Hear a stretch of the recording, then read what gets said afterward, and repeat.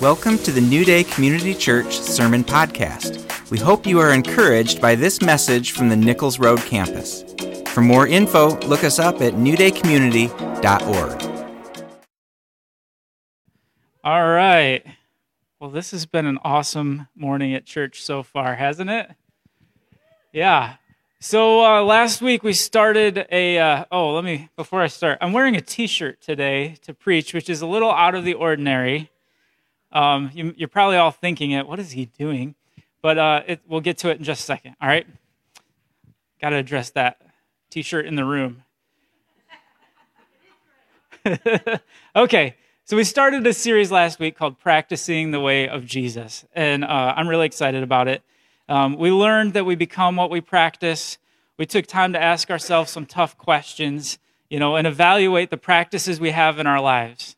And look for ones that might cause us to drift or become hollow or drain our ability to give God undivided attention.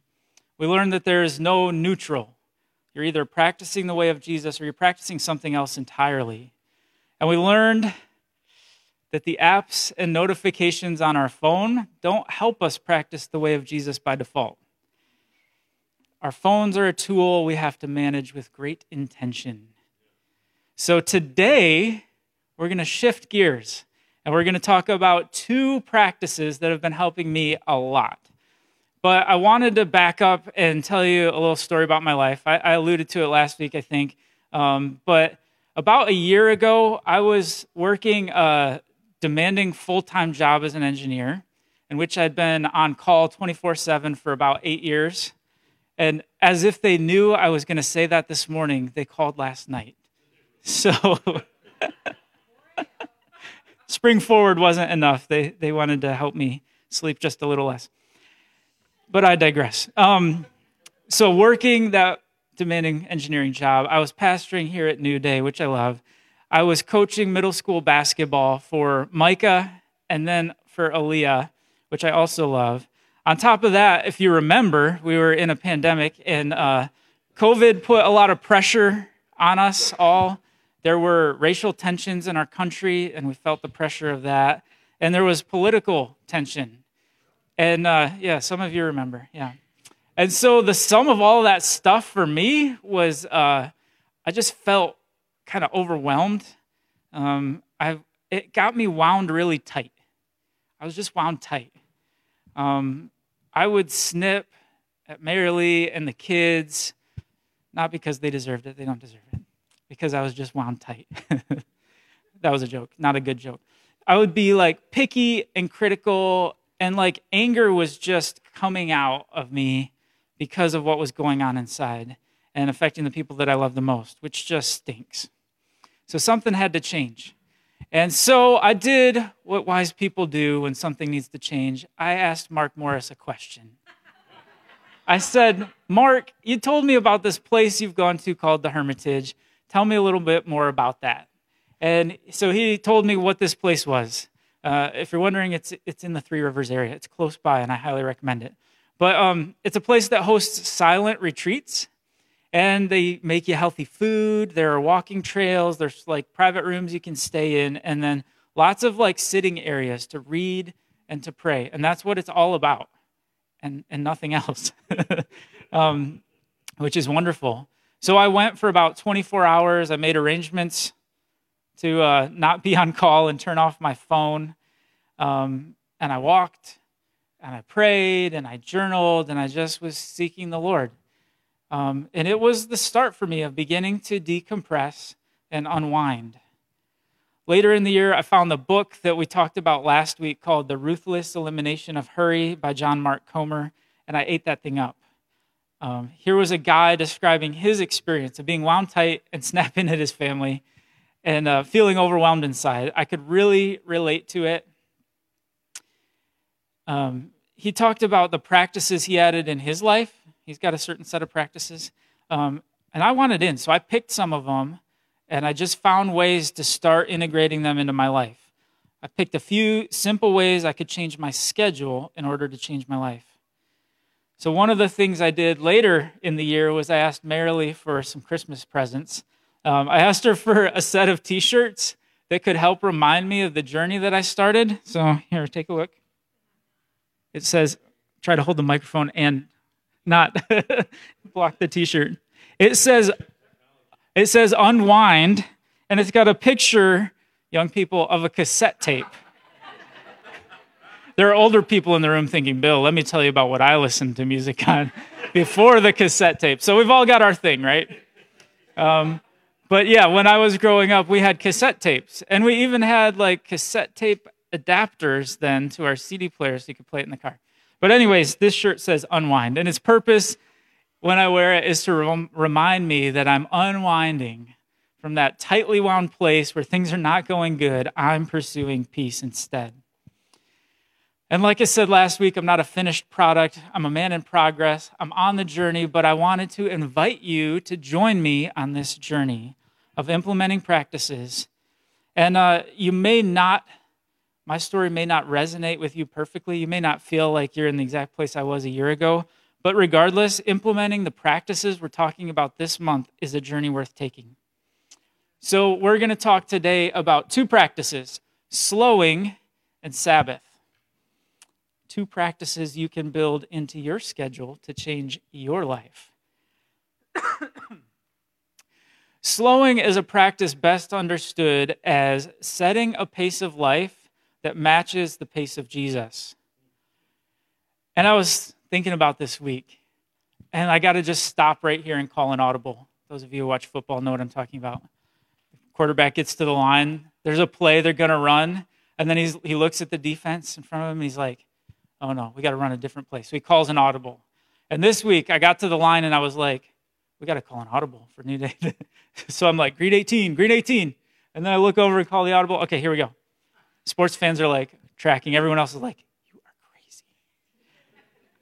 Okay, we're not going to go with slowing this week because I realize that may not fit with some of your experiences. Maybe some of you aren't working 2 jobs, running kids all over town and coaching basketball, and that's totally fine.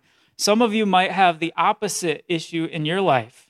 Maybe you have trouble engaging with life. You don't feel busy and burn out. Maybe you feel numb and a little lost in the world right now. You're unsure of how to engage.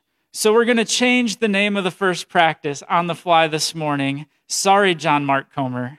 But we're going to go with pacing and Sabbath. All right? Yeah, we're going to go with pacing and Sabbath. If you want to talk about football after service, just come see me. I'd be happy to talk to you about football, even though the season's over. Okay, and even though my favorite football player retired this year, that's why I brought the Kleenex in case I had to. I'm in a mood today, guys. We had fun last night. We're short on sleep. I'm in a mood to joke around. Okay, there's a real problem with the pace of the world, you guys. There is a problem. Many of us are moving at warp speed. We are extremely busy. Our weekly schedule is packed to the brim. Our to-do lists are long. And the companies we work for are asking us to do more with less people. More. Even buying happens fast today, if you're an Amazon Prime member. Then there's the other pace of the world that is also trouble.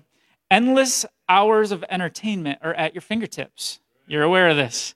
You can sit down and watch a show. You start a new show, and before you know it, season 1 is in the rearview mirror, and it's definitely time for bed. Don't raise your hand if you've done that. Video games fill up time in the same way. They have this like hook today to keep you playing like they didn't when I was a kid. Cassette tapes, Sega Genesis, Tecmo Super Bowl. Okay, that was my teenage childhood. You don't even have to get in the car to catch the latest movie release if you're subscribed to the right streaming service. So for many of us, this merry-go-round called life is spinning so fast, we're just hanging on for dear life. For others, it seems like there's no good reason to actually get off the couch and go see friends or do whatever. And actually, a lot of us flip back and forth between the two. It's really easy to get plugged into these paces. And there's a risk that we will fail to walk with Jesus because we're not moving at his pace. Meaning, purpose, the voice of God. Who's got time to ask questions like that when there's a backlog of entertainment and a never-ending to-do list. Am I right? It's in the atmosphere of all of that the practice of pacing becomes so valuable. Comer said this: if we can slow down both the pace at which we think and the pace at which we move our bodies through the world, maybe we can slow down our souls to a pace at which they can taste and see that the Lord is good. Pacing. You're probably not going to find that word in your Bible unless you've got a really exotic translation, in which case I want to see it. But we're going to find the principle loud and clear when we take a little deeper look. Remember last week when we talked about the guy in Mark chapter 10 who was invited to come follow Jesus? Jesus said to him, "Come, follow me." It was an invitation to learn from Jesus, to observe how Jesus did life, and to come do it with him. And the man said no, he declined, which is a bummer. But others said yes, like Peter and James and John and Matthew. And when they accepted this invitation from Jesus, they were signing up for something, to move with Jesus at his pace through the world. Jesus made a really cool word picture for this, okay? So we're going to read it. He said, "Come to me, all you who are weary and burdened, and I will give you rest. Take my yoke upon you and learn from me, for I'm gentle and humble in heart, and you will find rest for your souls. For my yoke is easy and my burden is light." So Jesus says, take my yoke upon you. If you're thinking of eggs, I've got something to help you out. This is the yoke that he was talking about. If you're thinking of eggs, the yoke's on you. I couldn't pass that. Like I said, short on sleep. I couldn't pass that one up. Don't get lost in the dad jokes and shaking your head at me. Okay, come back. Reel it in. Okay. The yoke. Take my yoke upon you. So here's a picture. The wooden harness between these two animals is the yoke. And I'm just going to extrapolate what Jesus said a little bit. I think Father God's like the guy on the cart. He's the one in charge here, saying where we go and what work we do. Jesus is the big, strong animal on the right-hand side of the slide, and we're the smaller animal on the left. We're along for the ride to help out as much as we can and learn from Jesus. That's what taking his yoke upon us looks like. He's in charge. We go where he wants to go. He sets the pace, but we can trust that it's a pace we can follow because he's gentle and humble. He carries the lion's share of the load. That's why he says that his yoke is easy and his burden is light. Hopefully that helps you make sense of it. A good picture for thinking about pacing. The Apostle Paul gave us a different way to think about it. He said in Galatians 5, walk by the Spirit. And if we live by the Spirit, let us also keep in step with the Spirit. It all works really well when we submit to it, when we're willing to go with the flow of God. But I have a question for you. How do you know if you're getting it right? And I'll answer it. Jesus says, if you're getting it right, you will find rest for your soul. So if you're operating out of a place of deep restfulness, you're getting it right. But if you're yoked to Jesus and you're trying to set your own pace of life, or following the world's, you're going to feel the pain. He's bigger and stronger. You're going to move at his pace or you're going to feel the pain of fighting him. And he's not causing you pain to punish you. He's just setting the right pace for your soul. And if you settle into his pace, you're going to see how awesome that is. Paul describes another way to evaluate things. If we're keeping in step with the Spirit, Paul says we will have fruit to show for it. This is also in Galatians 5. The fruit of the Spirit is love, joy, peace, patience, and the list goes on. So if the state of your soul is described by these fruits of the Spirit, you're doing great. It's a way to know that you're doing it right. And I just want to point out, again, there's two ways to get out of step with the fruits of the Spirit, out of step with love, joy, peace, and patience. One is to be too busy for them, and the other is to be too passive or distracted to engage with them. Thinking about the fruit of the Spirit that's love, a Japanese theologian said, "Love has its speed. It's a different kind of speed from the technological speed to which we are accustomed. It's the speed we walk, and therefore the speed the love of God walks." Let me pause and get a drink.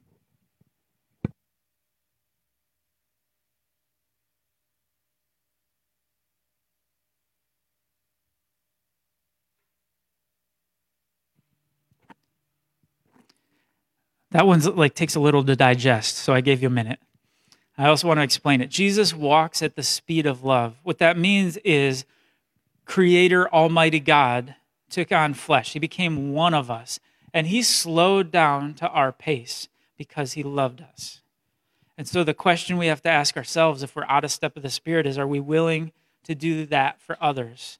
Will we leave the fast pace of the world to move at love's speed? Or on the flip side, will we wake up from our distractions and offer the fruits of the Spirit to others? Love happens at the pace of Jesus. Good word, Bill. How do we practice pacing? These are my two ideas for you to help you start the practice of pacing, or continue it if you got it going. Start your day at the pace of Jesus and embrace waiting. Those are the two ways, all right? So start your day at the pace of Jesus. Here's the beginning. Don't touch your phone in the morning until your quiet time is finished. Or when you get up, if it's your alarm clock, it's mine, go find a spot where you're going to put it away and put it where you can't see it or hear it.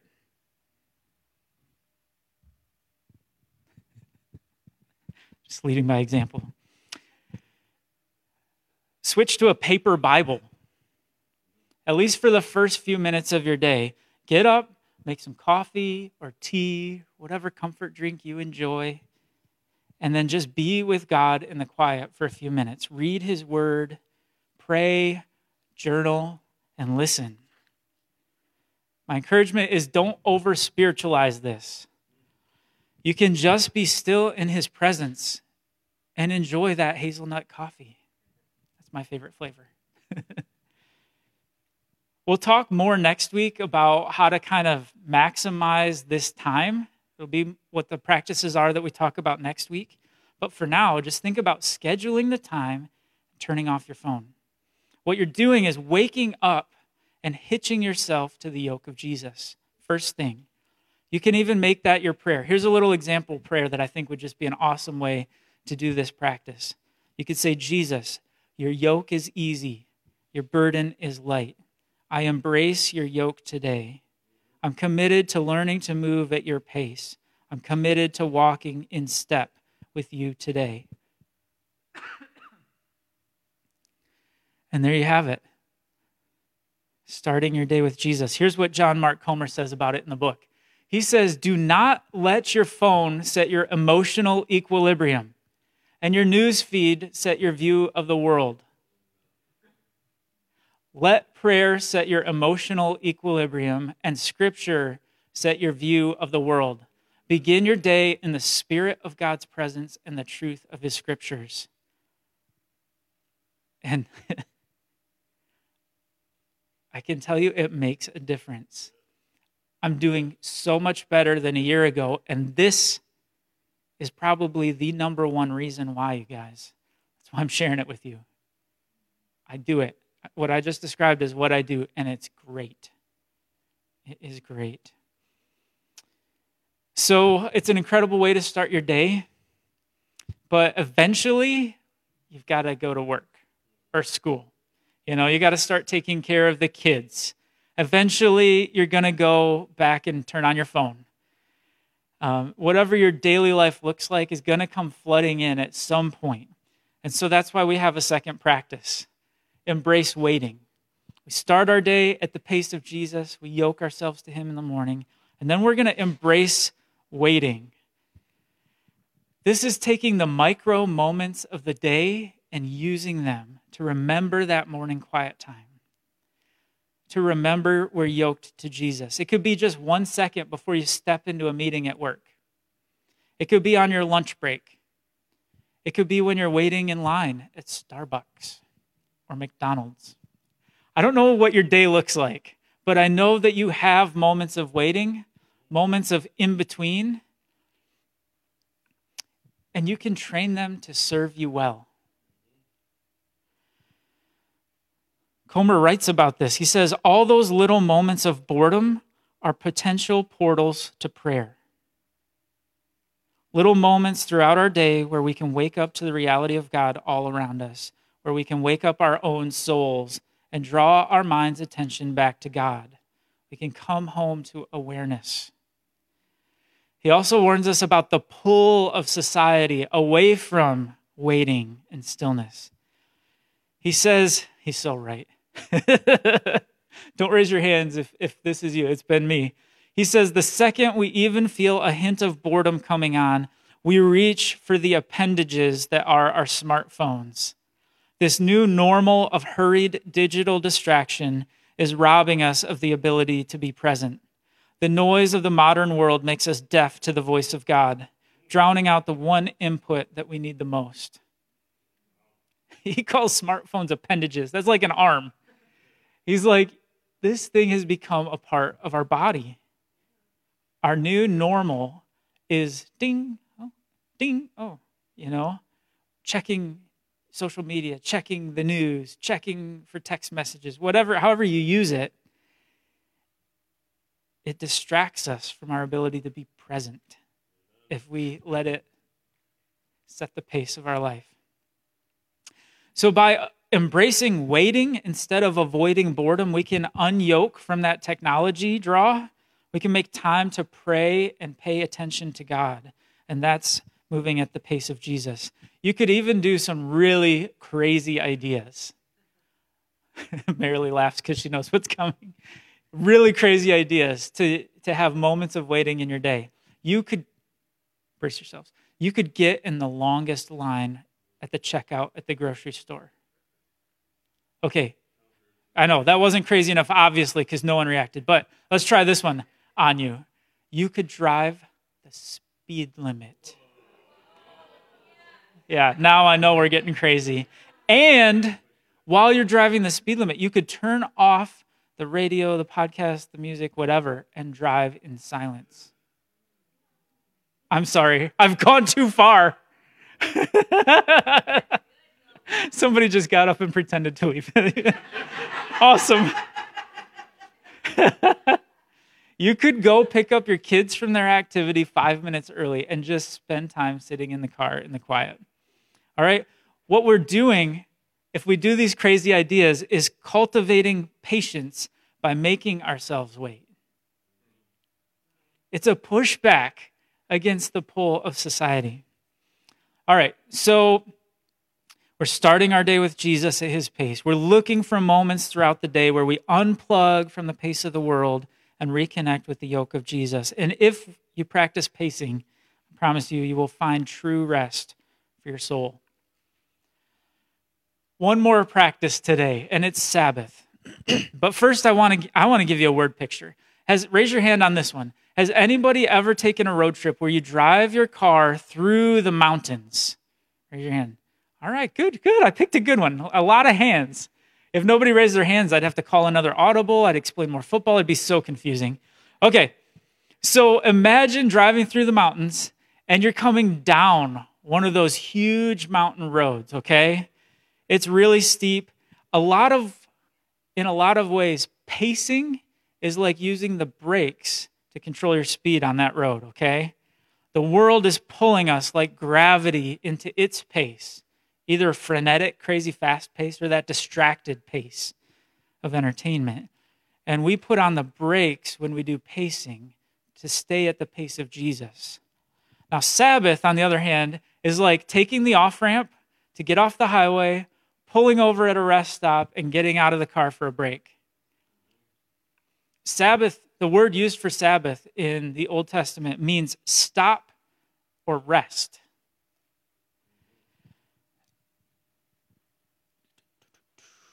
And it comes to us early in the Old Testament. In Genesis chapter 2, is the first time it's used. It says, God blessed the seventh day and made it holy, because on it God rested from all his work that he had done in creation. I'm going to get another drink, guys.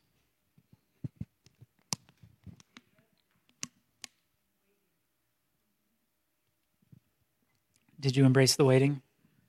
I didn't see any cell phones come out. Good job. Okay. So in Genesis 2, we get the biblical template or picture for Sabbath. All right? God works. He creates the whole world, 6 days of creation. Then God stops. He rests. And he spends time with his people in the Garden of Eden.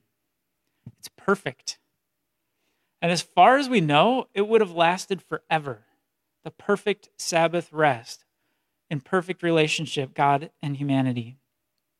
But, as you know, if you've read Genesis chapter 3, Adam and Eve sin, and the perfect rest with God is broken. It ends.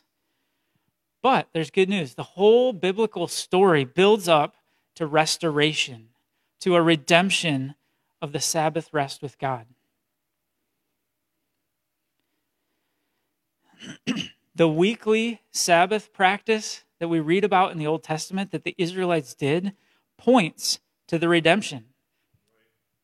Every week, God's people rest and worship and spend time with him and one another, and they're remembering the Eden ideal.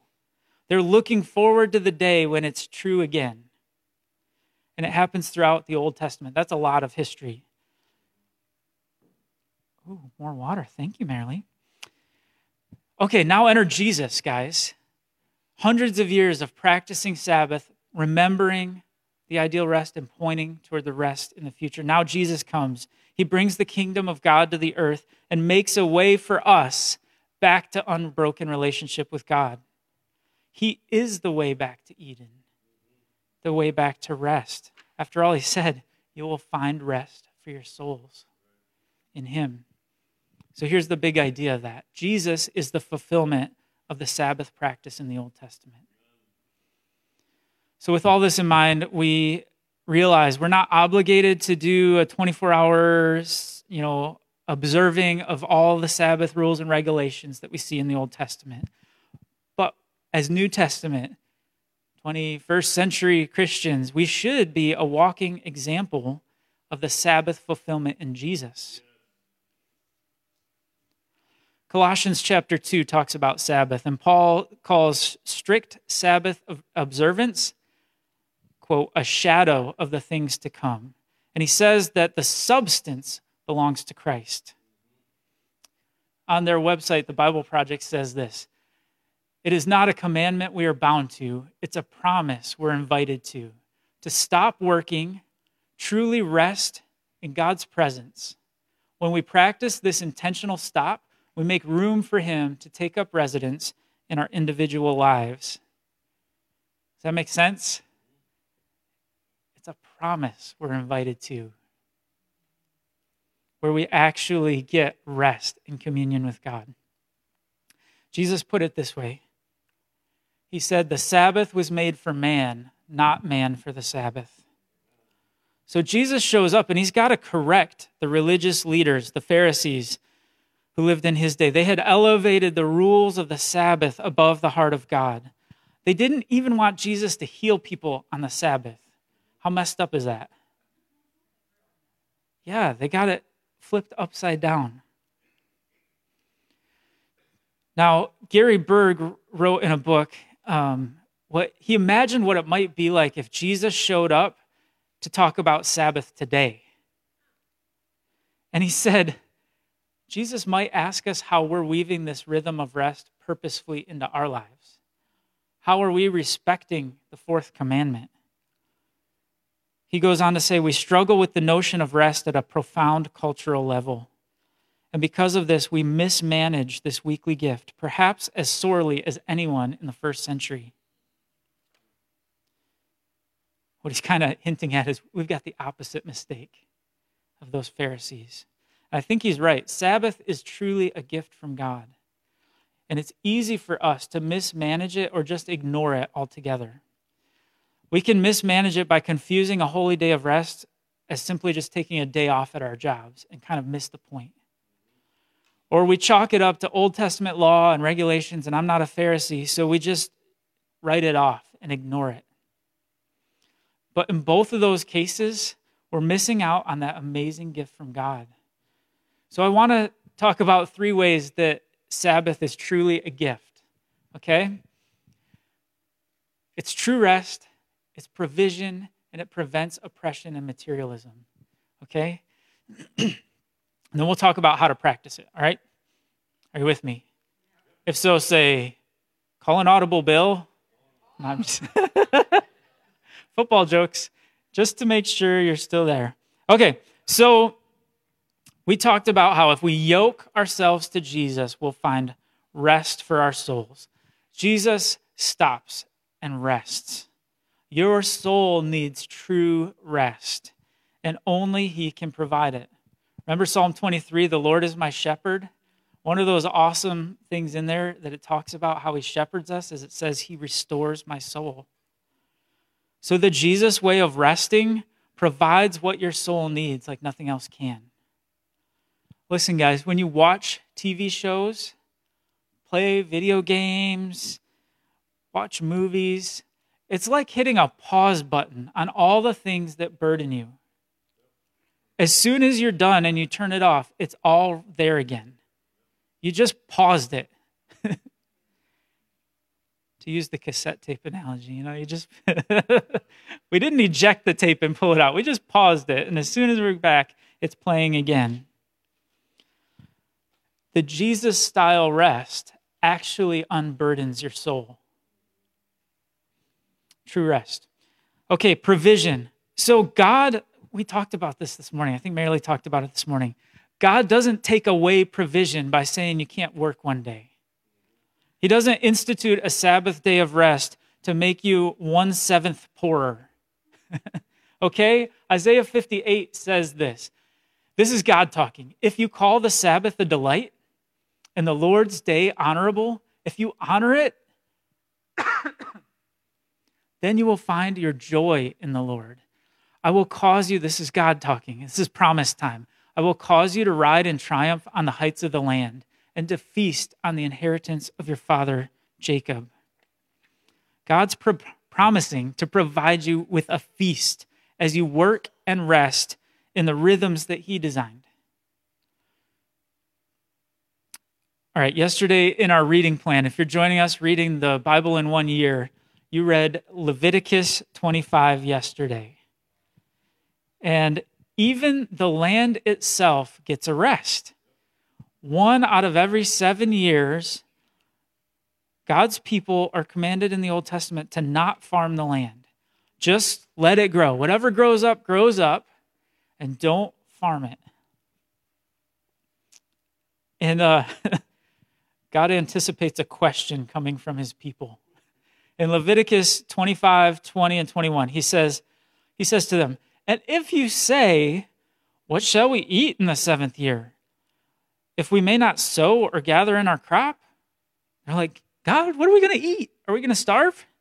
Are you going to provide for us? Here's what God says. I will command my blessing on you in the 6th year, so that it will produce a crop sufficient for 3 years. God promises generous provision to His people as they stop and rest and move in His rhythms. Did you know God's people even took a rest when they were busy? Mary Lee pointed this one out. It's a good point, Mary Lee.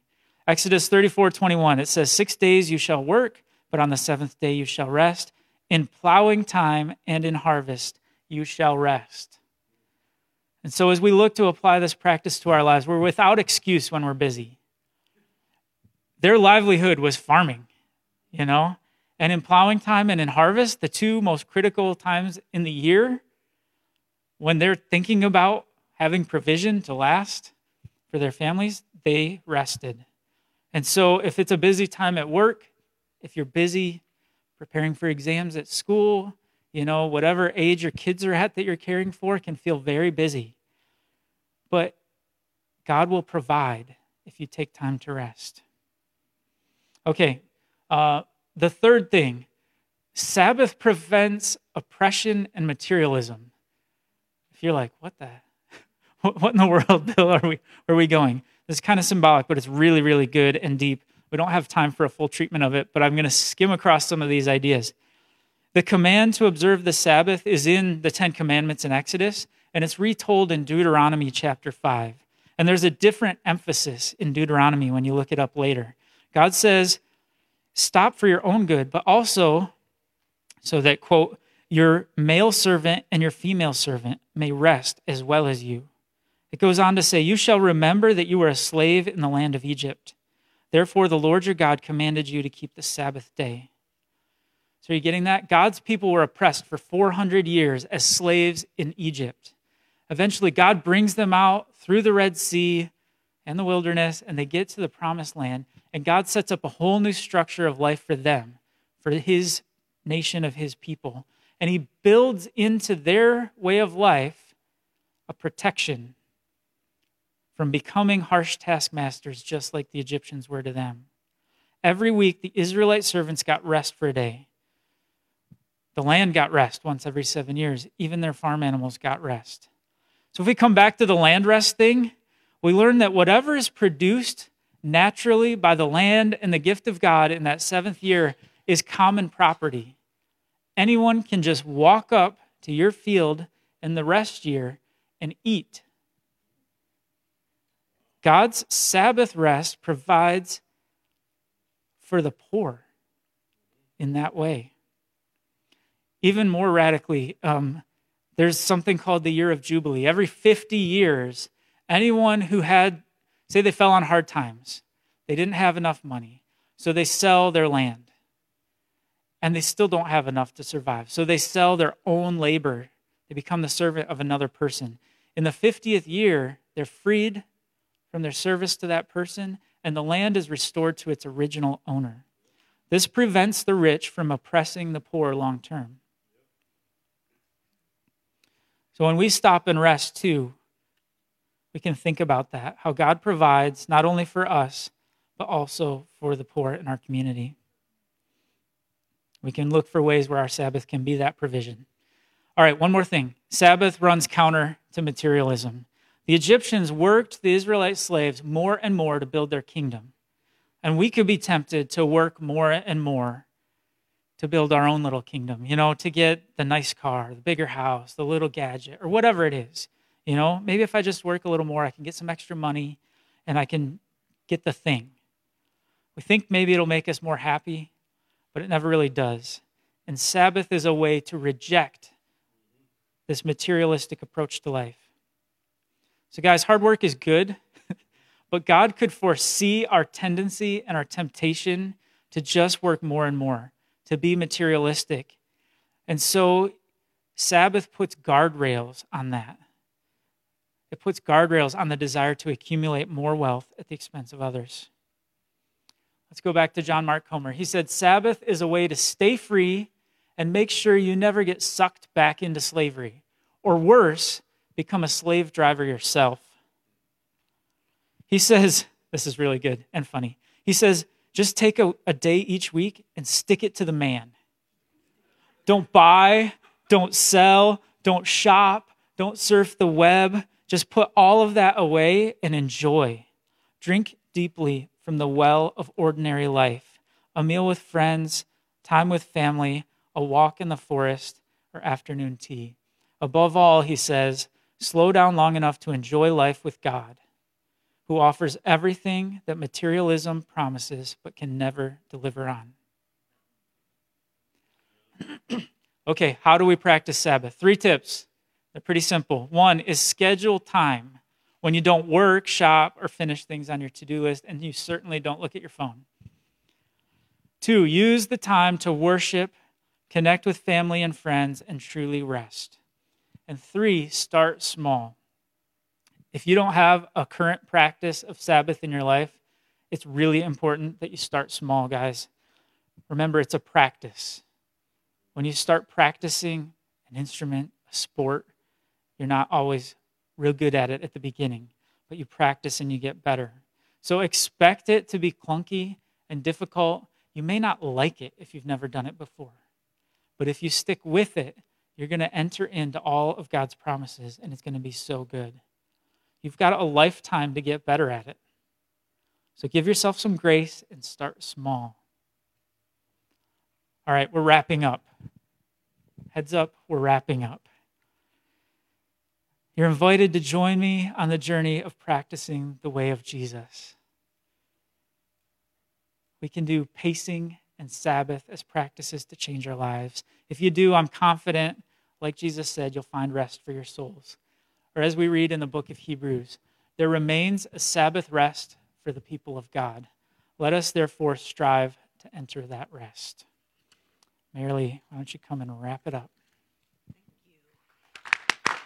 Good job. Yeah, well, let's just stand and pray in response. Father, thank you for highlighting to us this morning the importance of living life at your pace and of integrating true rest into our schedules, and just the abundant gift that's there when we receive that invitation that you have for us. So, Father, right now I just want you guys to evaluate your life right now as far as the pacing first. Bill said that one of the ways that we can tell if we're yoked with Jesus is if we are living from a place of rest and we feel that peace throughout our day. And if not, then we're not yoked. We're not going his pace. So, Father, we just repent for being out of step with you. And we just come up under your yoke. Help us to stay there and walk there and quickly go back there when we forget. Just pray blessing over everyone as they think about that and incorporate that into their life this week. I also pray for us regarding true rest, Lord. Many of us have never done that. When we rest, it's like a false rest, because on the other side of it, we're still stressed out and we just press the pause button. So I pray that you would just teach us as a congregation, as Bill's leading us in that, and he's leading our families, leading this church family, to learn how to get good at it. And I pray that we would just engage with that. In Jesus' name.